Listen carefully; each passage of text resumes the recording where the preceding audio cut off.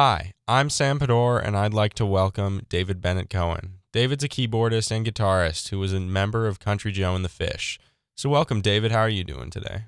I'm doing pretty good so far. Well, let's start this off with, I guess, one of the songs that always puts a smile on my face, and it never fails to actually, is the I Feel Like I'm Fixin' to Die rag. So could you tell me a little bit about like how the writing and recording process of that song went about? Okay, Country Joe wrote that song probably in 1965, and Country Joe and the Fish was originally a jug band, and so they were playing it as a jug band, and that was the song that that was a signature song, of course, for Country Joe and the Fish. And when we signed with Vanguard, Vanguard did not want to put it on the first album. They thought it was too controversial. They thought it was too controversial for the first record, so they put it on the second one. I don't understand the logic behind that, but that was so. During the recording of the second album, we were trying to figure out what to do with the song, and we spent hours trying to figure out an arrangement for it because it was originally, a jug band. We used to do it, but it was never really solidified into anything. So we took a break, and I sat down. During the break, I sat down at the piano and I started playing it as a ragtime thing. And the producer, Sam Charters, that's it. So that's how we recorded it. And then, of course, there was there was this electric calliope sitting around the studio. So of course we had to use it. So that's the calliope sound. But originally it was like ragtime. Oh, cool. Yeah, well, that song really has a statement to it, doesn't it? Yeah, it sure does. Know the peace can only be won when you blow them all to kingdom come. Oh yeah. It really it's got some cool lyrics in there. Like originally hear it and it's like da da da da da da and then but it's like it's really serious like in between all of that fun. Yeah, it's the best kind of satire. Yeah, yeah. Well, being a part of the San Francisco scene, did you see like a lot of protest with music and that whole movement? Well, there was during the hippie movement in the late '60s. I got to San Francisco, the Bay Area, around 1965, and from New York, and the scene was already percolating out there, and various bands were forming and breaking up and forming and breaking up, and it was a very organic kind of scene, and everybody was playing with everybody else, and everybody was friends. It was like a real community, a real like almost like an extended family. There were some bands that came up as complete bands. The Grateful Dead, when they came up to the Bay Area, they were a band. But for the most part, other bands would sort of get together. People would play together and say, "Oh, let's start a band," and it would work out or it wouldn't work out. But like I said, we were all friends and we all knew each other and we all liked each other. We all played together. I used to go hang out at the Charlatans' house in the city or the Grateful Dead house, and they had then they moved to up to Nevada, California, and they had a big ranch and go up there and hang out with it. It was a wonderful scene. Yeah, so you must have played on like so many great little jams. There are a few, yeah, there were some of them. There was a few jams, yeah. Any great memorable ones? Uh, well, I remember one time Vox came to the Avalon Ballroom, and they had these Vox Super Beatles, and they were these huge amplifiers. And out front there was what they called the Voxmobile. It was a car, and the sides were guitars. The trunk was a keyboard, and it was a real car. It drove, but it was the Voxmobile. And so the salesman came up and he said, they used to advertise these amplifiers as if you put 10 in a row and put them on 10, they were lethal. They could kill you. That's how they advertised it.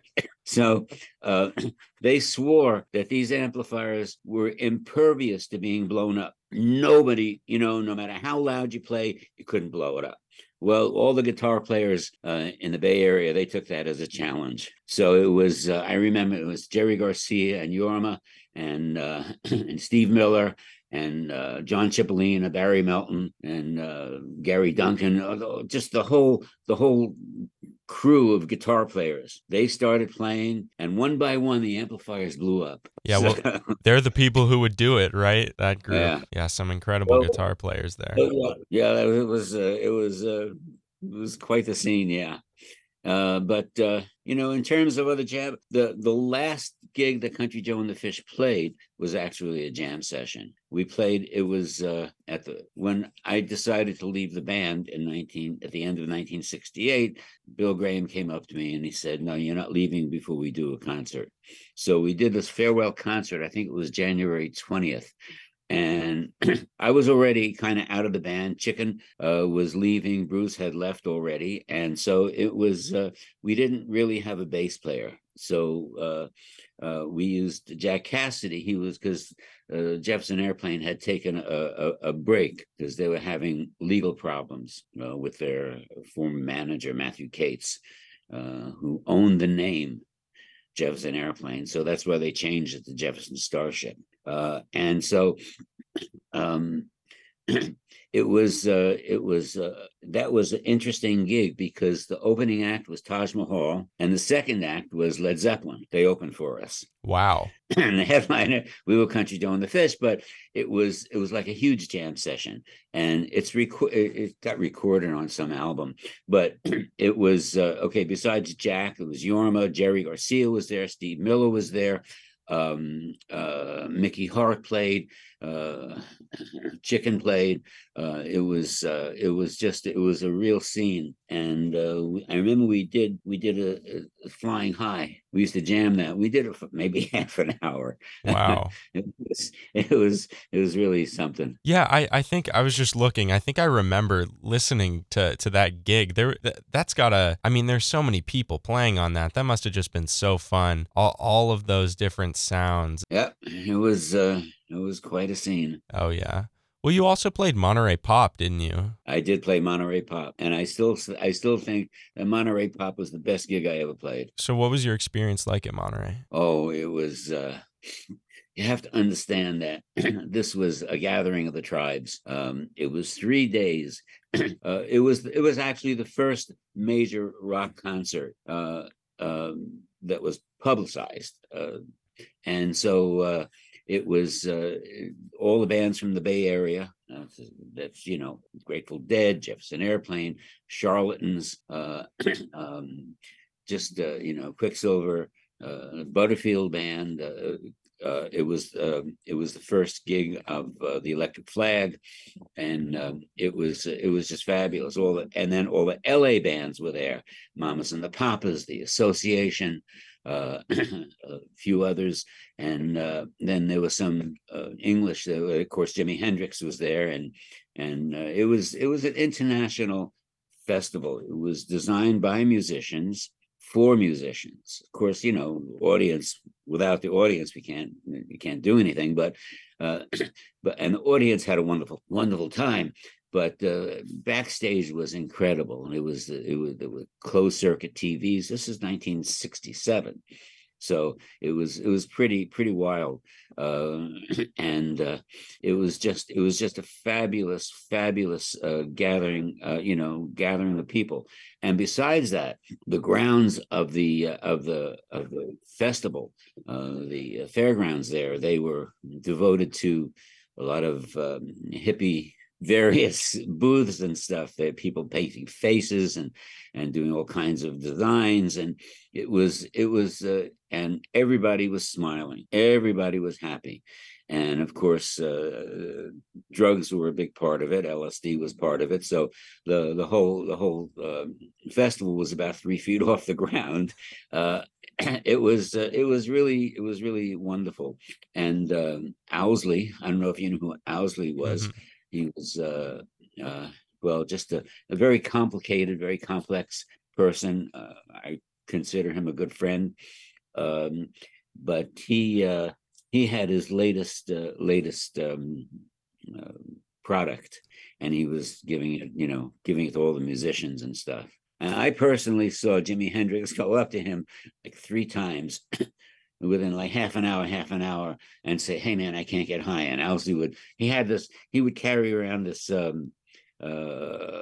pill case, a silver pill case, and with his pills in it, and he'd open it up, and Jimmy would take two or three and pop them, and half an hour later, "Hey man, I can't get it." He was so high that he didn't know he was high, and Wow. you can see it in his performance. I mean, when he destroyed the guitar, it was spontaneous. It wasn't a shtick, not like the Who. The Who, everything the Who did when they destroy their instruments, it was a thing, you know. It was part of their act, and it wasn't. You know, maybe it may have been spontaneous at one point, but it was no longer spontaneous. But with Jimmy, it was spontaneous. He just, you know, he was just there.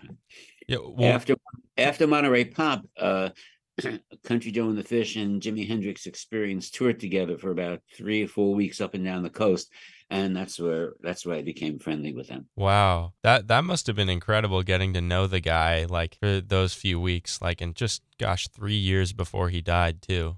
Yeah, it was amazing. I remember going into I used to go into I used to take my guitar. I had this beautiful guitar, and I used to go into the other dressing room and, you know, play guitar with whoever was there, you know. And so I would go in there, and one time I walked in, Jimmy took a look at the guitar. He says, "Let me see it," and he takes it and he turns it upside down and backwards, and he starts playing the most incredible licks I ever heard. And I said, "How'd you do that?" And he said, "Well, when he was a kid, right? He, you know, if he went to a party, if he didn't bring his own guitar, he couldn't play it because it wasn't, you know, wasn't lefty. So he learned how to play upside down and backwards." Wow. That's crazy. I can't imagine doing that. Like, think of how It's you got to bend pretty your well. fingers in that weird way. Yeah. So Jimmy was great. Well, what did you think when you saw him like burning his guitar at Monterey? What can you think? I mean, it was. I I personally, I was never into breaking guitars, Hmm. breaking instruments. I don't. It didn't appeal to me, and I kind of objected to it. Ravi Shankar also made a comment about it. You know how he didn't. It wasn't right. Hmm. Yeah. Well, that guy, gosh, what a player. Yeah. Yeah. Oh, Shankar. Yeah. Yeah. I don't think you need to say any more than that. It's just, wow. I mean, you saw him live, didn't you? He was at Monterey and all that stuff. Yeah. Yeah. Same Sunday morning, it was like everybody was kind of hungover, and it was just perfect. It Yeah. was just perfect. You know, that raga that he played, the morning raga. Of Yeah. course, it was abbreviated because those things go on for hours and hours. Well, yeah. Let me ask you here. How'd you get into Country Joe and the Fish? I know we've been talking about how you were like played with them, but how'd you get to be with them as a band? All right. This is how much time you got? I was part of the New York folky scene in the late 50s and early 60s. That was around Washington Square Park. That's with John Sebastian and Danny Kalb and you know, all the, you know, so many. That was my background. I went to a camp in 1956. I was the summer that I turned 14, and that's where the camp was called Lincoln Farm War Camp. It was run by a bunch of left wing people, and it was a wonderful experience. I met some friends that I lasted my whole life, or their whole life. Paul Prestipino, one of my idols. He was a dear friend. He passed away recently. I saw Pete Seeger, and I just fell in love with folk music. And so started going to Washington Square Park. And I remember the first time I walked into Washington Square Park carrying my guitar. Kid comes up to me and says, "Oh, what?" Had a guitar too. He says, "What kind of guitar you got?" Oh, I said, "I got a Gibson." Oh, then we took out came the guitars, and we became friends. And then he would take me to various groups. I don't know. There were like Washington Square Park around the fountain. There were like various groups. A group here playing bluegrass, a group here playing folk music, folk group here playing blues, just, and you go up to one group and somebody was, oh, take it, David, and I'd have to, that's how I learned so much about playing, improvising and jumping in like that.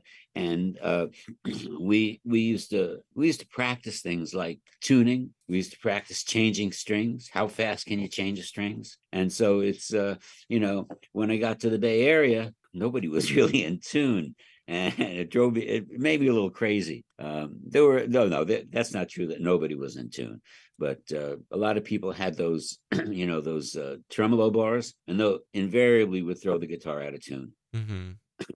Yeah, well, those two music scenes, like the New York folk scene and San Francisco, like hippie and like jam band, that whole scene, that must have been such a wow, like this is totally different when you got there. Yep, yep.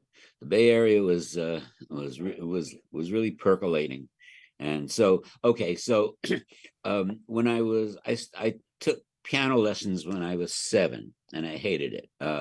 I took piano lessons for about maybe 5, 6, 7 years, and when I was about 13, I discovered the guitar, and the guitar was like a love affair for me. I would get home from school around 3:30, go up to my room, play my guitar for 6 hours, do 15 minutes of homework, and that was high school.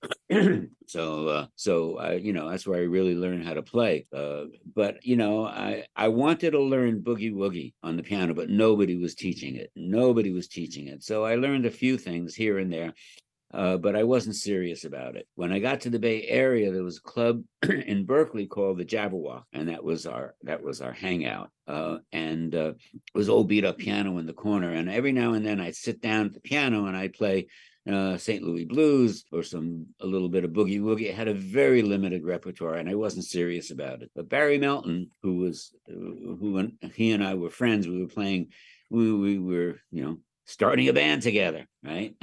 But he liked the way I played. He actually really liked the way I played the piano. So Country Joe decided after Highway 61 came out, Country Joe decided that he wanted to go electric and he needed to have an organ in the band. So Barry said, well, David could play organ. Of course, I never played organ in my life. And the only organs I ever saw were the ones in the church and the ones in the theater. And they were so intimidating with multiple keyboards and foot pedals and stops. And it was, I didn't want to have anything to do with that. It scared me, but I wanted the gig. So I said, okay, I'll do it. And I auditioned. Well, I auditioned on guitar, and they liked the way I played the guitar, so they hired me right away. And then they got this organ. They got a single keyboard Farfisa. It was just a single keyboard about this big, right? I looked at it and I said, well, I could probably play that. And so I started stealing my guitar licks and putting them on the organ. Wow. And I get these reviews. What a unique style! I had no idea what I was doing. That's the thing about the music that we were creating at that time. We were making it up as we went along. Who ever heard of playing drums with folk music? But that's what happened. That's why Quicksilver Messenger Service. They were, the Grateful Dead. They were all folk musicians, and they, well, not all of them. John Cipollina never played an acoustic guitar in his life, I don't think, but he was a rocker. Mm-hmm. But that's what happened. We had folkies and rockers and people from various musical backgrounds all coming together and creating this thing, and so we were all making it up as we went along. Mm-hmm. And it was very, very exciting time. Yeah, I mean, you can just hear it from the music alone. Like you can tell something's going on there, that everyone's figuring it out together. Everyone's doing their own thing. It's really great. I mean, it sounds like it too. Yeah. Well, something I noticed when you've been telling me, and from my my knowledge about Country Joe and the Fish, is that you guys had all these like cool nicknames. Like you had the Fish, the Chicken, Country Joe. You didn't have one, but where did these nicknames come from? Well, Country Joe was Country Joe. That came from Ed Denson and Country Joe. Ed was our manager before before he was our manager. Country Joe and Ed were friends. They were sitting around Ed's cottage trying to figure out a name for the band, and Ed picked up Chairman Mao's Little Red Book and opened it up and came across the quote: "The revolutionary is a fish that swims in the sea of the people." Something like that. I'm paraphrasing, but Hmm. that's close to what it says. So Ed said, "Well, let's call it Country Mao and the Fish," and they couldn't do that because we didn't recognize Red China at that time, Yeah, yeah. communist China. So let's call it Country Joe after Joe Stalin. Wow. Yeah. So And it so wow. that's how Country Joe got his name. Chicken. Chicken was the name Chicken was a family name. His father was called Chicken. His brother was called Chicken. He was called Chicken. I don't know why. Huh. Just what they that was it. So he was Chicken. For a while, he was Chick. People called him Chick, and still some jazz people call him Chick Hirsch. Unfortunately, we lost him last year, and also Bruce. Mhm. Yeah, that's sad. It happens, I guess. Yeah, that's what happens. Yeah. Yeah, yeah. Well, I those nicknames are definitely a funny thing, and they kind of show off like what the band is. Like I know Canned Heat had nicknames too, and it was like, "This is Canned Heat." Well, you're Country Joe and the Fish. Like it fits. All right. Okay. But that was pretty much the only people that had nicknames. Barry was Barry. I So mean, Barry, now he's Barry the Fish. so he wasn't uh, always the Fish. That just came later. yeah, that came later. The Country Joe was Country Joe, and the band was the Fish. Oh, And so there was when and the band was very volatile, and Country Joe was occasionally left the band. So really? one time when that happened, we were the Fish. We stayed the Fish. We called ourselves the Incredible Fish, and we were on the cover of San Francisco Magazine. As the Fish. And then, well, what happened was Country Joe went off and tried to do a solo career, but no, and then when the Fish would play, nobody wanted Country Joe or the Fish. Right, they wanted Country Joe and the Fish. So we came up with a kind of a compromise. We we would open the show, or Joe would open the show, and then we would come out, and then we do a few songs together at the end. But that didn't work either. Bill Graham was very upset about that, and so we eventually became Country Joe and the Fish again. Well, why didn't he stay in the band like throughout that whole time? Why did he have his little moments? You have to ask Joe. He's a very complex, very complicated person, very incredibly talented, incredibly compassionate. He's one of them. He feels everybody's pain. That's why he and Janice got along so well, because she was that way too. She was, just such a sweet, honest person who, felt everybody's pain, Mm, and it really hurt her. yeah. Well, But did that's why she could that she was such an emotional singer. yeah. Well, her singing is just like unlike so many others. It's something. And did you ever play with her? Oh, lots of times. Really? That must have been Yeah. pretty cool. Janice was a good friend. Country Joe and Janice were an item for about a minute, maybe a minute and a half, and I remember they just really liked each other. They really loved each other, actually. And but it was obvious that they couldn't possibly stay together.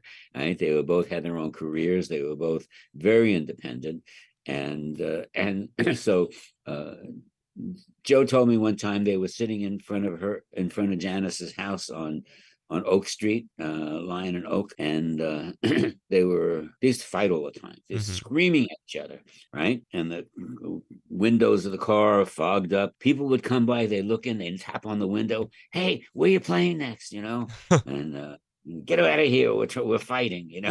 So Janice said to Joe, write me a song before we break up. So he wrote the song Janice, and he gave it to the band. He gave it to Big Brother and the Holding Company. It's a waltz, and they really didn't know what to do with it. So we recorded it, Hmm. and it was. I still perform it. I do it instrumentally. Wow. Yeah, it's so interesting how these like musical stories like kind of line up with, well, I mean, it makes sense that they line up with what's going on with the musicians, but I always just find it so much more interesting to figure out like the person behind the music too, not just the music. My last question here for you is Bennett your middle name? My middle name. Is there a reason you go by the full David Bennett Cohen? Because I've noticed like everywhere that that's you. And I just think that's cool. I don't see it too often. Okay. Here in Queens, where I live, David Cohen, we have our own phone book. uh, and the one thing that really did it to me was I went to my friend David Blue, also David Cohen. He was playing at the Bottom Line, so I went there, and I told him at the door, David Cohen, and of course, which one? Yeah. So that did it, so at least, I'm the only David Bennett Cohen that I know. I don't think there's another one around, so it's an identity. Yeah, that makes sense. I guess there would be a lot of David Cohens out there. Yes. Yeah, we, like I said, we got our own phone book here in Queens and in Brooklyn too. Do you ever have like a David Cohen like meetup where you're all in the same room? When I was I guess about 15 or 16, I was at Washington Square Park. My friend Danny Laufer comes up to me and he says, "Listen, you got to come. You got to meet this guy. He's you got to meet him. He's at the Folklore Center." So we went over to the Folklore Center and he goes, "David Cohen, meet David Cohen." And that was David Blue. So I said to him, "I'm thinking about changing my name." He says, "What do you want to do that for?" And then he changed his name to David Blue. Oh, So that's funny. we were friends, yeah, but not really, not really. Wow. There's lots of there's lots of Davids. Play it. I play every Monday at a jam session in New York City. It's called Big Ed Sullivan's World Famous Blues Jam, and I've been doing it now for about maybe 14, 15 years. It's been going on for 25 years, 26 years. It's the longest running blues jam in New York, maybe in the country. And it's also the best blues jam I've ever been to. The musicianship is so amazing. So I do that every Monday. And one time we had, and Ed, Big Ed Sullivan, he runs the jam. He'll put together, people sign up and with their instruments, and he'll put together a band out of those people, right? And one time we had 4 Davids and 2 Bobbies. Wow. Oh, that's Yeah, right. crazy. Yeah, it Wow. was crazy. Yeah. Yeah. I mean, well, those jam sessions sound like a lot of fun. And you know what? So does your whole music career. Everything I've heard has just been so interesting. Yeah, you must have had such a great musical journey. And you know what? Thank you, David, so Ain't much. over yet. Yeah, that's true. But thank you so much for coming and talking to me here. It's been so great to hear all about your musical story. It's great to see young people, loving this music. Well, thank you, David. Thank you, Sam. This is very nice. Nice to meet you. Okay, thank you, Sam. Let's stay in touch. Let's do that. All right, All bye-bye. right, bye. I'm Sam Pador, and I hope you enjoyed that interview with David Bennett Cohen, the keyboardist and guitarist for Country Joe and the Fish, and he played with many others, including Jimi Hendrix and so many more great musicians. So if you enjoyed that interview, keep listening to My Back Pages on our website, mybackpages.org, on Spotify and Apple Podcasts for so many more great interviews just like this one.